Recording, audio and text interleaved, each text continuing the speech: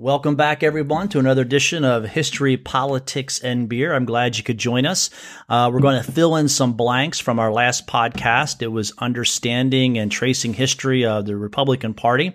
That was part one. We're going to give you part two. I'm Matt Shockey. Sitting across from me, as always, is Jeff Hudson. And Jeff, for one of the first times in a long time, I clearly recognize the beer that is sitting on our table. Why don't you tell us a little about the iconic can that is in front of me? Well, it's not as red as it used to be. No, we already had a discussion. Yeah. Is it red or is it orange? It definitely is a red. It's a red. But it's not the red. Right. Yeah. Now, it is Budweiser, which most people my age have heard of. I don't know if young people have heard of Budweiser or not. I think they called it America for a while. So now, before you take too good a look at that can, what unusual ingredient does Budweiser have in it?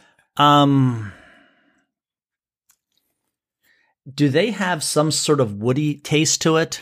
It does. It has the beechwood aging. Beechwood aging. That's what I was thinking of. Yes. But as an ingredient. That's all I would know is beechwood aging. It has rice. They use rice in it. Oh, okay. I've heard of rice in beer. Yeah, but most American beers didn't have rice. I think it had a little something to do with it being started to be made in St. Louis. Okay. Where they had access to stuff coming up the Mississippi River because choice rice, and what a lot of people don't know is that rice was grown here in America. It was one of the crops that early slaves, before cotton was planted, there was lots of rice grown in America. It isn't anymore.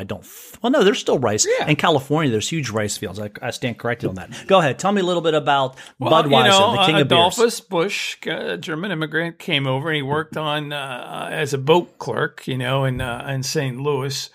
On the docks there, but he met a guy named Anheuser, and he owned a brewery, and Adolphus, sharp young immigrant guy, married his daughter, and Lily Anheuser, and so you had the start of the first really national brewery in the United States. Adolphus was the first guy to pasteurize his beer. Okay. So you could ship it farther. Right. Remember, they weren't canning it back then. They were putting it in bottles with stoppers on them. And he actually started shipping them in refrigerated railroad cars. So again, he extended, and Budweiser became the first national brand. So let's go ahead and drink a little Budweiser. I forget the taste of Budweiser. I haven't drank this since college, maybe. Yeah, I can't remember the last Budweiser I tasted.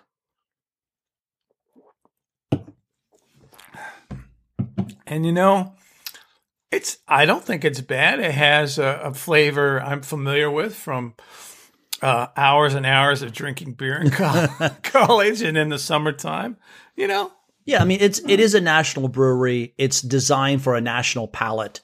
The flavor is very mild. Right. There's nothing really out there to really grab the taste buds on some of the things we've been drinking. But that's not what the national palate is. No, it doesn't have as much alcohol in it. No. It's something you can feel comfortable. This is still good beer if you're at a barbecue or if you want to sit down with a pizza, because you're not just going to taste the flavor of the beer, because it doesn't have a lot of flavor. Yeah, let's be honest. But it's okay. It is a used Chevy truck. It's going to get you there. It's going to do the job, and you're going to be happy with it in the end, right? Yep. It's not anything flashy. All right, good job. I'm going to drink some Budweiser here. This Bud's for you. It's the king of beers, it says. Yeah. We had a great turnout the other day at TELUS 360. I'd like to thank everyone for coming out to that once again. Also to remind you, if you would like to have Jeff and I come out to your organization and talk to you about an issue, not to preach to you and try to convert you to any particular ideology. But if you want more depth on an issue and you would like to have an open discussion, immigration, abortion, we could do gun rights, we could do the electoral college. There's a multitude of issues we could discuss. So if you'd like to give us a shout out, you can do that. Our email is historypoliticsandbeer@gmail.com, same as Twitter, and also on Facebook. So let's get to the pod today, Jeff. Last week, we cut the pod a little short because we were getting a little long and we didn't want the pod to be too long. and we left the Republican Party. We were really getting close to Ronald Reagan. Yeah, we got into Reagan a little bit. But you and I were talking before recording this. I think to make that good leap to Reagan, we need to kind of go backwards a little bit. And we sort of, I must say we skipped over a president, but I think if you're talking about Republican presidents of the 20th century, we certainly, I don't think, gave Eisenhower enough time. So let's talk a little bit about Eisenhower, his place in the Republican Party, and then we can bring it closer to Reagan. I will tell you the joke my dad told me about Eisenhower when he was president. The joke went, "Did you hear about the Eisenhower doll? You wind it up and watch it do nothing for 8 years." Well, Eisenhower is an interesting guy, and that the impression that he wasn't doing a whole lot was common. But he's one of those guys, if you read history books like I do once in a while, his stock just keeps rising and rising and rising. And where a lot of historians consider him one of the 10 best presidents in American history. So it's interesting, a guy. He ran for the Republican nomination in part to prevent Robert Taft from getting the nomination.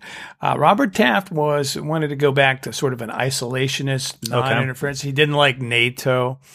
And Eisenhower, who had been supreme commander of our allied forces, didn't and saw the effects, of course, in World War II of not intervening in time to stop some things, was adamantly opposed to that. And that's one reason he chose the Republic, because the Democrats would have given him the nomination too. But that's one reason he chose to. So he wanted to avoid a mistake. I mean, if you look at post-World War I, it was Harding that this idea of returning to normalcy and going into isolation that helps fuel World War II. And Eisenhower was smart enough to read the tea leaves to know America can't go back into its shell. We have to be a world player. We have to be on the world stage. Yeah, and Ike's main goal in foreign policy was containing communism. He followed the Truman Doctrine. Truman, the president before him, who's laid out a doctrine and said America would help any country that's threatened with a communist takeover. He threatened China with the use of nuclear weapons. To get him to the table on the Korea, and he was able to end the war with that. That's one thing he did campaign on. He campaigned on the idea on ending. He would actually go to Korea himself and try to bring an end to the war, and he did. Yes, and, he ended that conflict. Of course, it still goes on in one form or another. He sent aid to help France retain control of Vietnam, and he supported military coups in Iran and Guatemala when those governments were seen as being threatened by a leftist takeover, basically. So he was a cold warrior. He was going to do like Truman, but he wasn't a fearmonger, because he's cutting the budget. I mean, he's cutting national defense. So he is not using the Cold War as a tool to manipulate the people and say, you need to be afraid. We need a bigger and bigger military. It seems that he is very much a moderate and sees the threat in its true light, what it really is and what we need to do to fight this threat. Right. And he had something called the new look about the military. And he recognized that it was sucking up a lot of the budget. He was a fiscal conservative, which is, a lot of presidents say, and especially that they're fiscal conservatives. A lot of them who say that aren't really. And Eisenhower did not want that budget to just balloon up under his watch. And if you kept increasing army divisions, that's what was going to happen. So he relied more on a nuclear deterrent. Yeah, his threat was heavy bombers. Yeah. Were they not? That's what they were cheaper than boots on the ground. So you have heavy bombers, and then your hammer is a nuclear weapon. Right. Now, Kennedy is going to change that with something called flexible response that's going to end up biting him in the butt in getting him deeper and deeper into Vietnam, which would be a whole separate pot. But Eisenhower is a fiscal conservative, and he not only walks the walk, he talks the talk. And it would have been very easy for Eisenhower post-World War II to balloon the budget, putting more in defense by using, because there was a Red Scare in the 1950s, been very easy to balloon the defense and get more support and scare people. Well, you talk about fear mongering. Exactly. McCarthy one thing Eisenhower used to be criticized, this is something historians are looking at now, is that he didn't go after McCarthy hard enough and all the fear mongering. And we now know that he used executive privilege to stop McCarthy from investigating, especially when McCarthy went after the Army officers. Right. I mean, Eisenhower is a West Point graduate. That was a mistake. And he let McCarthy kind of dangle his allegations out there, but he wasn't able to investigate these, because, if you go in looking and looking and looking, maybe you'll find some Army officer that, but Eisenhower didn't let him, and he kind of let McCarthy dangle, and we all know what happened to McCarthy. His career ended and became an alcoholic, and he died. And personally, everybody knew he loathed McCarthy, but we didn't know until more recently that he was pretty active in trying to circumscribe his investigations. But, Eisenhower coined the phrase military-industrial complex. He thought that was a big threat to us, and he said so in his farewell address. The economy under his stewardship, GDP went up, job creation went up, stock market went up along with median income. And here's a biggie. The national debt came down. The national debt came down while all that was going up. Maybe one thing that helped that is that the highest marginal tax rate during the Eisenhower administration was 91%. So I think a lot of people don't know that the marginal tax rates were that high for a married couple filing $400,000. After $400,000, it was 91%. So now in domestic policy, he believed in what he called dynamic conservatism. Yes. And he supported New Deal programs. I'm going to read this one quote, and it's going to be pivotal to the rest of the things we talk about. He said, should any political party attempt to abolish Social Security, unemployment insurance, and eliminate labor laws and farm programs, you would not hear of that party again in our political history. There's a tiny splinter group, of course, that believes you can do these things. Among them are a few Texas oil millionaires and an occasional politician or businessman from other areas. Their number is negligible, and they are stupid. So he was a moderate. He was a moderate, and he also, he was a realist. He's a realist, and we'll talk about attempts to attack Social Security and just how well they work out.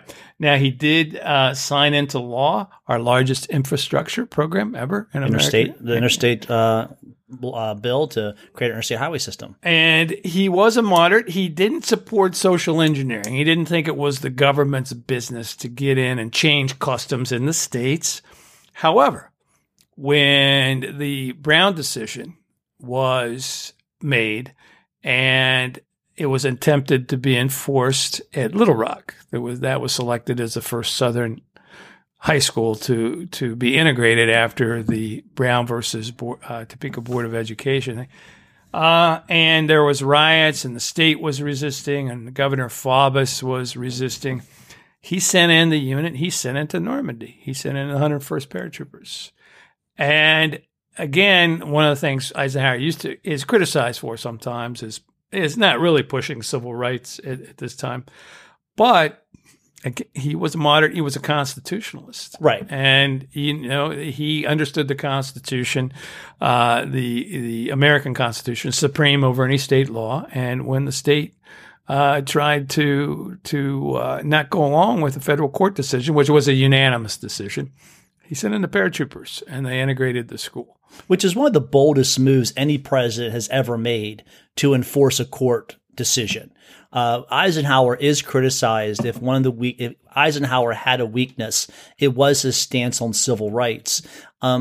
And I think his stance on civil rights falls into his idea of following the Constitution, that there is federalism. The federal government just can't step all over the states. If they are following laws, you may not like what those laws are, but the state has a right to do that. But they don't have a right to defy the Supreme Court. Right. We do have federal supremacy, and he defended that. And he defended it very strongly. Governor Faubus called out the National Guard, and Eisenhower nationalizes the Guard and sends in the 101st, like you said, sends in the 101st Airborne, and we get some very famous photographs of the Little Rock Nine being taken to school with mounted machine guns on. Soldiers had bayonets on. Yeah, and he wasn't fooling around. They went to school that day. Yeah. So this is 1950s moderate dynamic conservatism. Right.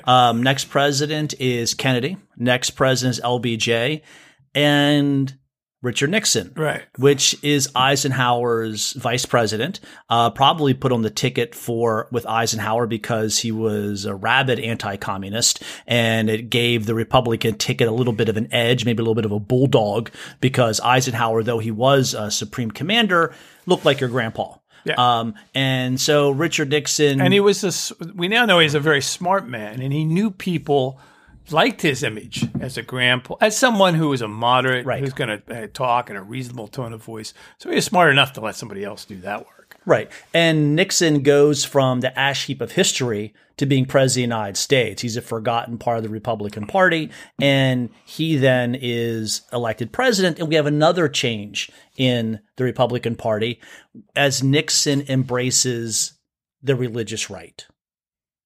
Well, yeah. Now, let's talk about the coalition. Okay. Now, Nixon is to some extent going to be a New Deal president as well. He's not going to muck with Medicare. He's not going to muck with Social Security. So he's actually going to expand environmental laws.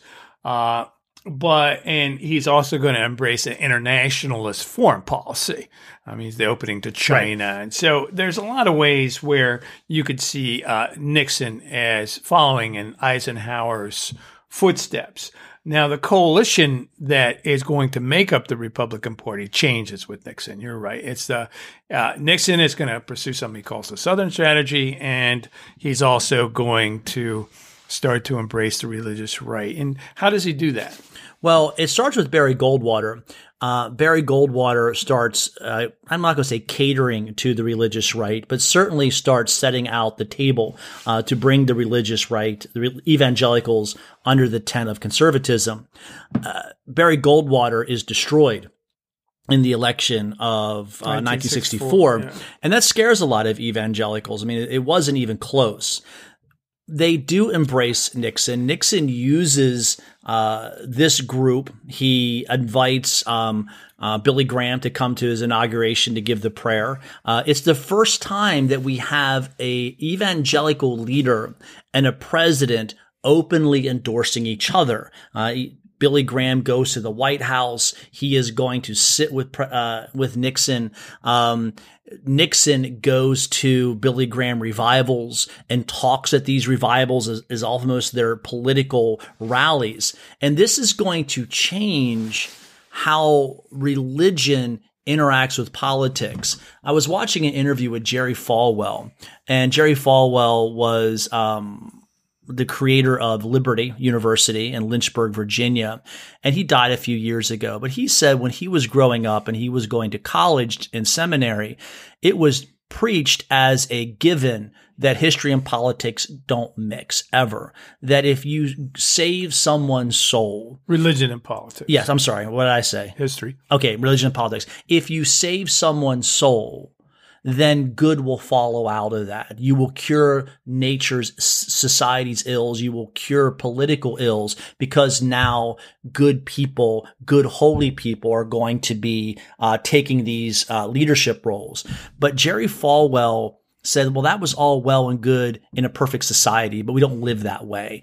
Religion has to be involved in politics. And what Nixon called the silent majority, Falwell is going to call the moral majority. And he is going to openly, this idea of a moral majority is not, it's a political group. It's not a religious group. It's a political group. You have Catholics, you have all sorts of conservatives, you have Jews in this group, and they are looking at pro-life, pro-America, pro-military, candidates. They are drawn to Jimmy Carter because Jimmy Carter is an evangelical. He speaks the language of evangelical. He's a Southern Baptist. And the evangelicals' ears perked at that. But as a president, Carter didn't give them what they wanted. He was pro-choice. He was a liberal. It almost was sort of confusing. When Reagan meets with the moral majority, he famously says, I know that you are a group and you cannot endorse me, but I endorse you. Okay. Which is a great way of linking this, moral majority religious group and hitching it to the Republican wagon. Well, another thing Nixon did. Nixon, when he was in college, he wasn't a member of the in crowd. There was an elite group Whittier College in California, where he went to college, and he started his own group called the Orthogonians, who were this is new for me. I know. He started his own group, and they were not the cool kids. And it became sort of like his group, and he ended up being elected like class president and so forth because he did this. But he ran to some extent. He catered to their resentment of the kids who were the country club kids and the kids who were in the popular fraternities, and he used the same methods really when he got to the presidency.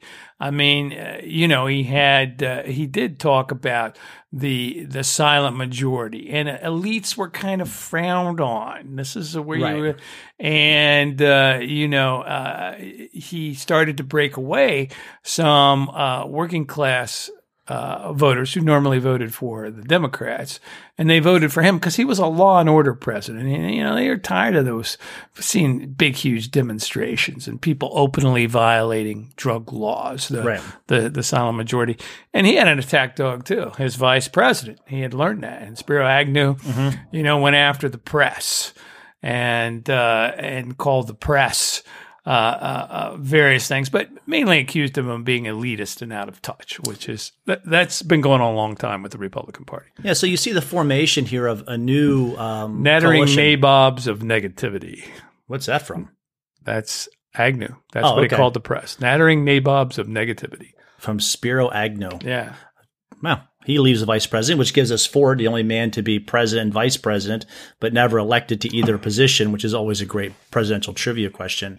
Nixon, and go back to what you were saying about Nixon, Reagan, and go back to Barry Goldwater too. Goldwater, Nixon, Reagan are starting to form this new coalition where you have evangelicals who are going to be voting. And the thing that you really pulled here, and white Southerners, and there's an overlap of those, of course. And there's working class, which you think would be Democratic, but we see Reagan riding his horse on the ranch. This idea that you can have a beer with these guys. They're in that the left is being painted more and more as elite, more and more as people that aren't in the mainstream. And the Republicans do a good job cultivating that image. I want to say something about Reagan, and so when Reagan was elected, not only was he elected, but 12 liberal senators lost elections that year as well. Now, some of that could just be because people didn't like Jimmy Carter. You got to remember what was going on in 1980. We had the Iran hostage situation. You had invasion of Afghanistan. Right. And so people weren't real happy with Jimmy Carter. So how much it was evangelicals and how much of it was just simply Carter fatigue, and the economy was crappy in the 1970s. You had stagflation. But Reagan does a great job of pulling this coalition together and really expanding the coalition. He's getting working class voters in Michigan and Indiana too, not just down south. And it holds. It holds even to this day that you have the working class Americans like law and order. You have religious evangelicals still voting Republican. You have white Southerners still voting Republican. This is a very strong coalition that the Republicans have built. One of the downsides of this coalition is it's not getting bigger. Right. This coalition is shrinking in size. Because of the Electoral College, how the Electoral College is set up, and because of the Senate, how the Senate is set up, they can have less numbers and still win elections and still have lots of influence, but not sure how long that can last. Well, let's just talk about Reagan a little bit, how he's like Eisenhower and how he was different. Now, he believed in an active foreign policy. Yes. And his main focus was on limiting the spread of communism. He called, Russia the evil, USSR, the evil empire. Went to the Berlin Wall, famously said, "Mr. Gorbachev, tear down this wall." He was a strong supporter of our post-war alliances. He saw them as key, NATO and other organizations, key to containing communism. Now, one thing that and he also was concerned about the spread of communism, leftist governments in our hemisphere. He supported the Sandinistas in Nicaragua, and he also mounted Operation Urgent Fury. Do you know what Operation Urgent Fury was? Sounds like going to the bathroom after Taco Bell. All right. I'm going to Operation Urgent Fury. It was our invasion of Grenada. Oh, okay. Okay. Yeah. So anyhow. Which I know nothing about. Well, I think there was some medical school there and everything. Anyhow, we were able to take Grenada. There's a surprise. It's like, does it take Gilligan's Island, isn't it? I don't want to make fun because I'm sure people lost their lives there, and I shouldn't be making light of a situation where Americans lost their lives, and the British were involved in that as well. But he believed in peace through strength, as he said. He had the largest peacetime increase in military spending 40% more than had been previously spent. And this was the biggest spending increase during peacetime. And to give Reagan, one reason a lot of people like Reagan is he had certainly principles, but he wasn't quite a slave to his ideology. No, he was not. And when Gorbachev comes into power, he senses a person he can make deals with, and he goes and he makes this intermediate range and shorter range missile treaty, the INF. And it's really the first time when Americans and the Soviet Union agreed to start really reducing the number of missiles, not just stopping, but start to reduce the number of missiles, of types of missiles, and certain types that we have aimed at each other. He is an issue that starts to come up at this time is immigration. He passes the Immigration Reform and Control Act, and this is what he says about that. The legalization provisions in this act will go far to improve the lives of a class of individuals who must now hide in the shadows without access to many of the benefits of a free and open society.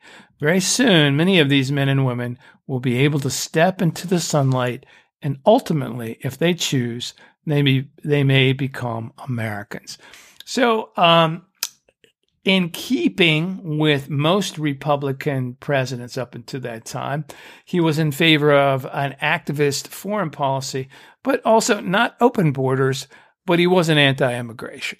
Immigration was, even though this act put some penalties on people who would hire illegal immigrants to keep them from doing that, he wasn't, I have not seen anything in Reagan's speeches that would lend me to think he was anti-immigration. I think he supported legal immigration into the United States pretty wholeheartedly. The only negative that I can really put to Ronald Reagan that I think history will judge him poorly on is his reaction to the AIDS epidemic and not moving fast enough to try to get help to these people.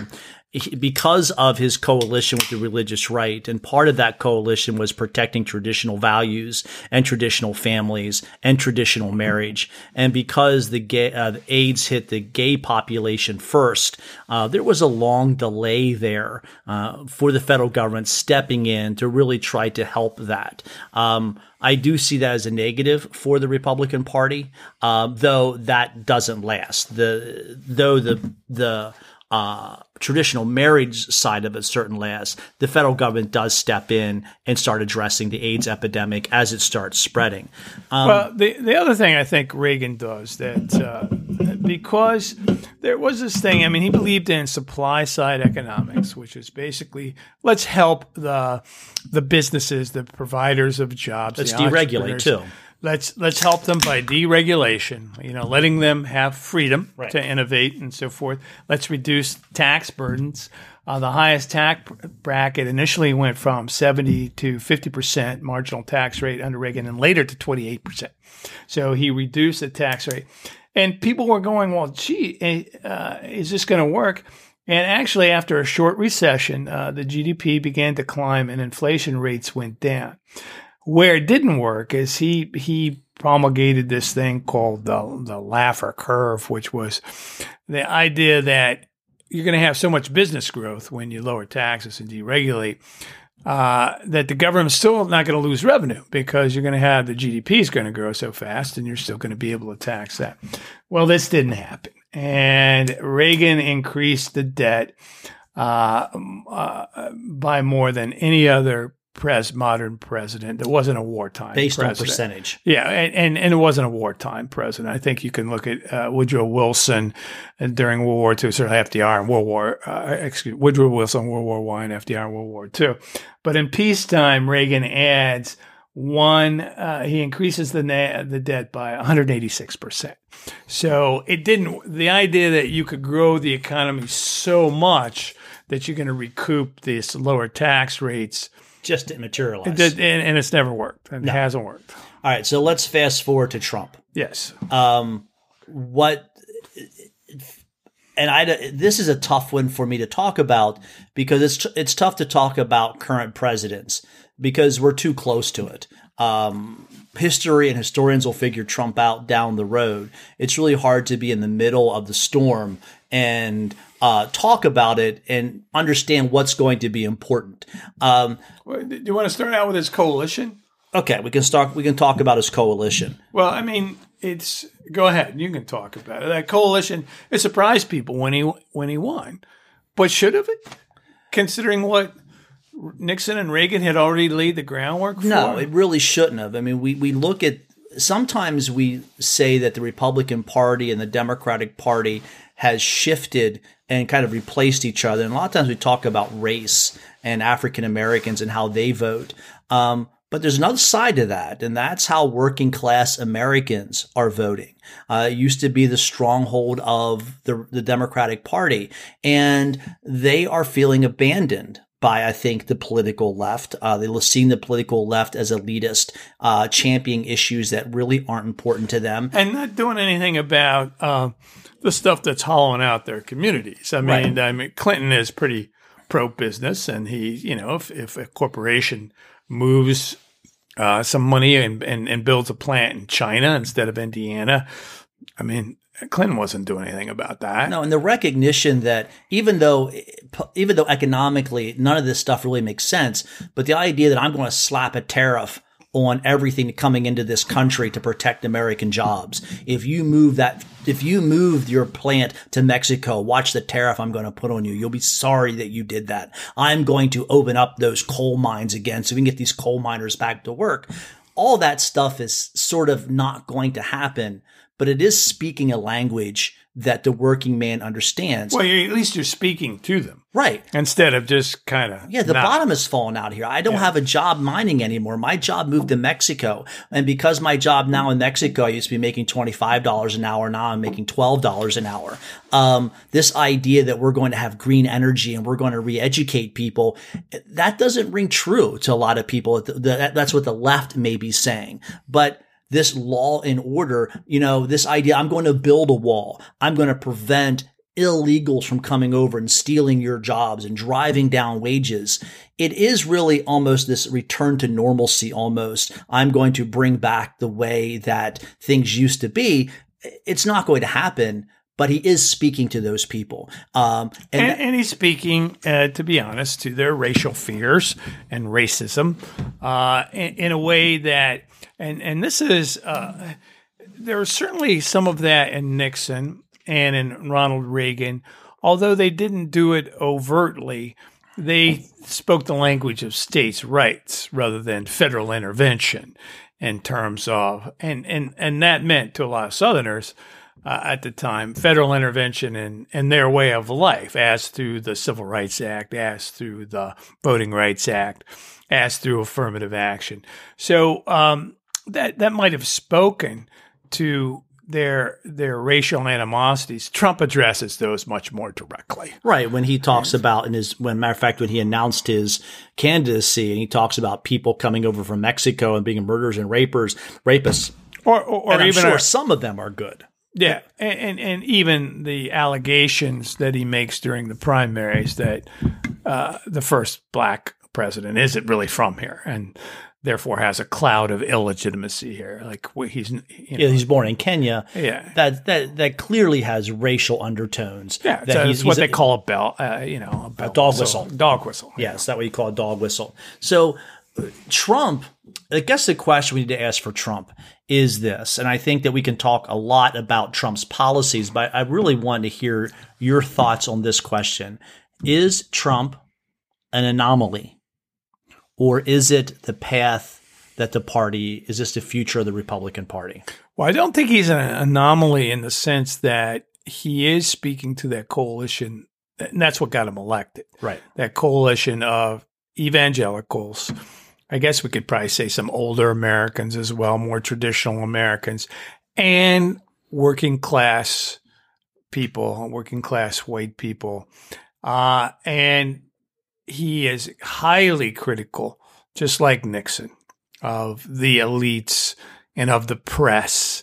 So those attacks, that line, and he feeds off the resentment that people have for the people they feel think they're superior to themselves. You're a deplorable. Yeah. Right. The idea that Hillary just just fell into that trap. She actually just helped to make his case. So in that way, I see him as sort of a logical extension of the political part of that. His policies on immigration, his policies on supporting NATO and being a interventionist foreign policies, those are things Trump directly repudiated in order to help his appeal to that coalition. That coalition sees those things as elitist, as something that hurts the heartland. And that worked for him. Now, whether they'll work for him again, I don't know. Well, that's what I mean. Is this an anomaly or is this a path of the Republican Party? Have they gone down a cul-de-sac? Exactly. And they're just going to turn and go, well, this isn't going to hold. This coalition isn't going to get us elected year after year after year. We're going to have to get away from this idea of nationalism and America first. We're going to have to be involved internationally. We can't have tariffs.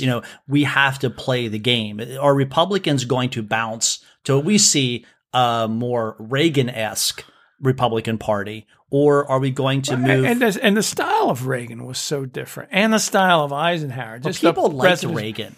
I like Ike. Everybody likes Ike. I think Reagan was 60-some% job approval when he left. I don't remember anybody. Trump has a negative disliking Reagan. Yeah, Trump has. He disagreed with him, but I don't know if anyone disliked him. Yeah, I'm sure there are people who disliked him because that's the way politics is. But he had.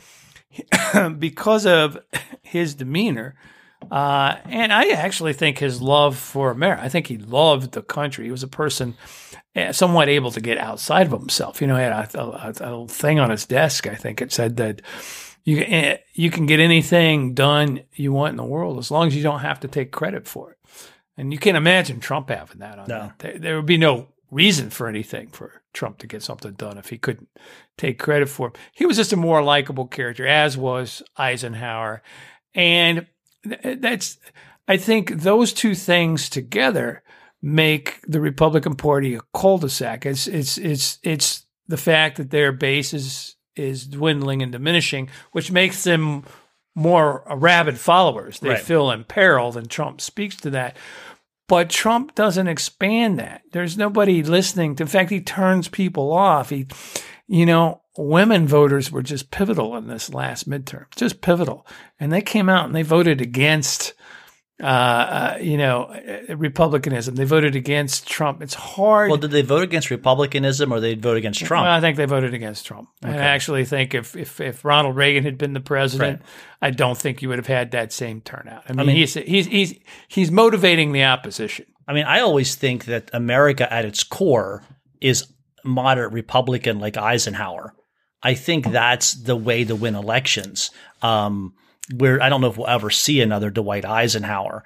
Simply, I mean, he could walk to walk and talk to talk. You know, he could do things simply because of. I mean, who can cut the military budget? Well, maybe the Supreme Allied Commander can do that. Yeah. What are you going to do? Accuse him of being un-American or not caring about our defense? You couldn't do it. He was unassailable. Somebody like Clinton, of course, you can attack them. Somebody like George W. Bush, you could attack. There's lots of people you can attack on. But so I don't know if we're going to see another Eisenhower, but or see another Reagan. And remember Reagan, people like Reagan and Obama are rare birds. You know, they are just great political machines, right? I mean, whether you agreed with Reagan. I saw both of them speak.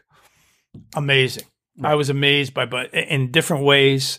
They were amazing. You know, I saw a rehearsed speech from Ronald Reagan. Well, guess what? If you're an actor for many years and a pretty good one, and you have a speech to give, and also Reagan, I think he loved America. He loved people. He loved people, and you could hear that in his voice, that great Midwestern voice. He's from Illinois. And I saw Obama. I was probably 10 feet away watching him speak. Just electric, the energy. Those kind of political talents are not normal. One of my favorite stories of Reagan is he was trying to get people to, we're number one. He was trying to get the people to hold up their fingers that they were number one. And as he was leaving the event, he was in his limousine. Some protesters came up and gave him the middle finger through the window, and his advisors were there. And he said, "See, it's catching on." Yeah. I don't know if that story's true, but I wish it to be true. So, there's really, as you can hear us talking here, there's a lot to cover. And I think the Republican Party is sometimes more interesting to talk about than the Democratic Party, because there seems to be a lot of moving parts and how things have changed over the last 20 years. Well, I think the change and continuity, it's almost a little easier to talk about. Yes. The Democratic Party seems to be herky-jerky in some ways. I mean, they lost that emphasis of the New Deal that kept that coalition together for so long, the emphasis on union members and working class people, and they lost that. And this goes back to what we talked about in the last podcast, that the Republicans are easier to follow because they have 4 or 5 core beliefs that the party circles around. And the Democratic, Trump has challenged some of those beliefs. And the Democrats are such a huge party, it's the flavor of the month. You don't know, is it going to be gay marriage? Is it going to be transgender rights? Is it going to be environment? Is it going to be minimum wage? Is it going to be health care for all, immigration, plastic bags what is the issue that you're going to coalesce around? And I think that's exactly what it comes across as being herky-jerky. So there we are. I'm sure we left a lot of gaps in all of that. So if you would like to email us and let us know what we did wrong or what we did right, we would love to hear from you. The email address is historypoliticsandbeer@gmail.com. Thanks for tuning in. And until next time, bye-bye. Bye. Let me turn us off.